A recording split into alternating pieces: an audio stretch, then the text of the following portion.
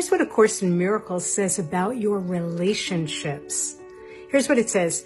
You think that you need to understand somebody for you to love them. You need to understand them, to figure it out, to know everything about them in order for you to accept them and for you to love them. And here's what it says. If you would accept them and love them, you will understand them. It goes the complete opposite way. When you accept somebody or love them, you will understand them. Who does that work for you today? What relationship have you been kind of with? You know what I mean?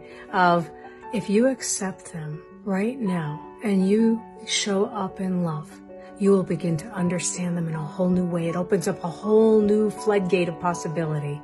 I'd love to hear a comment from you. Drop me an emoji, anything. Love to hear from you. Shortcast Club.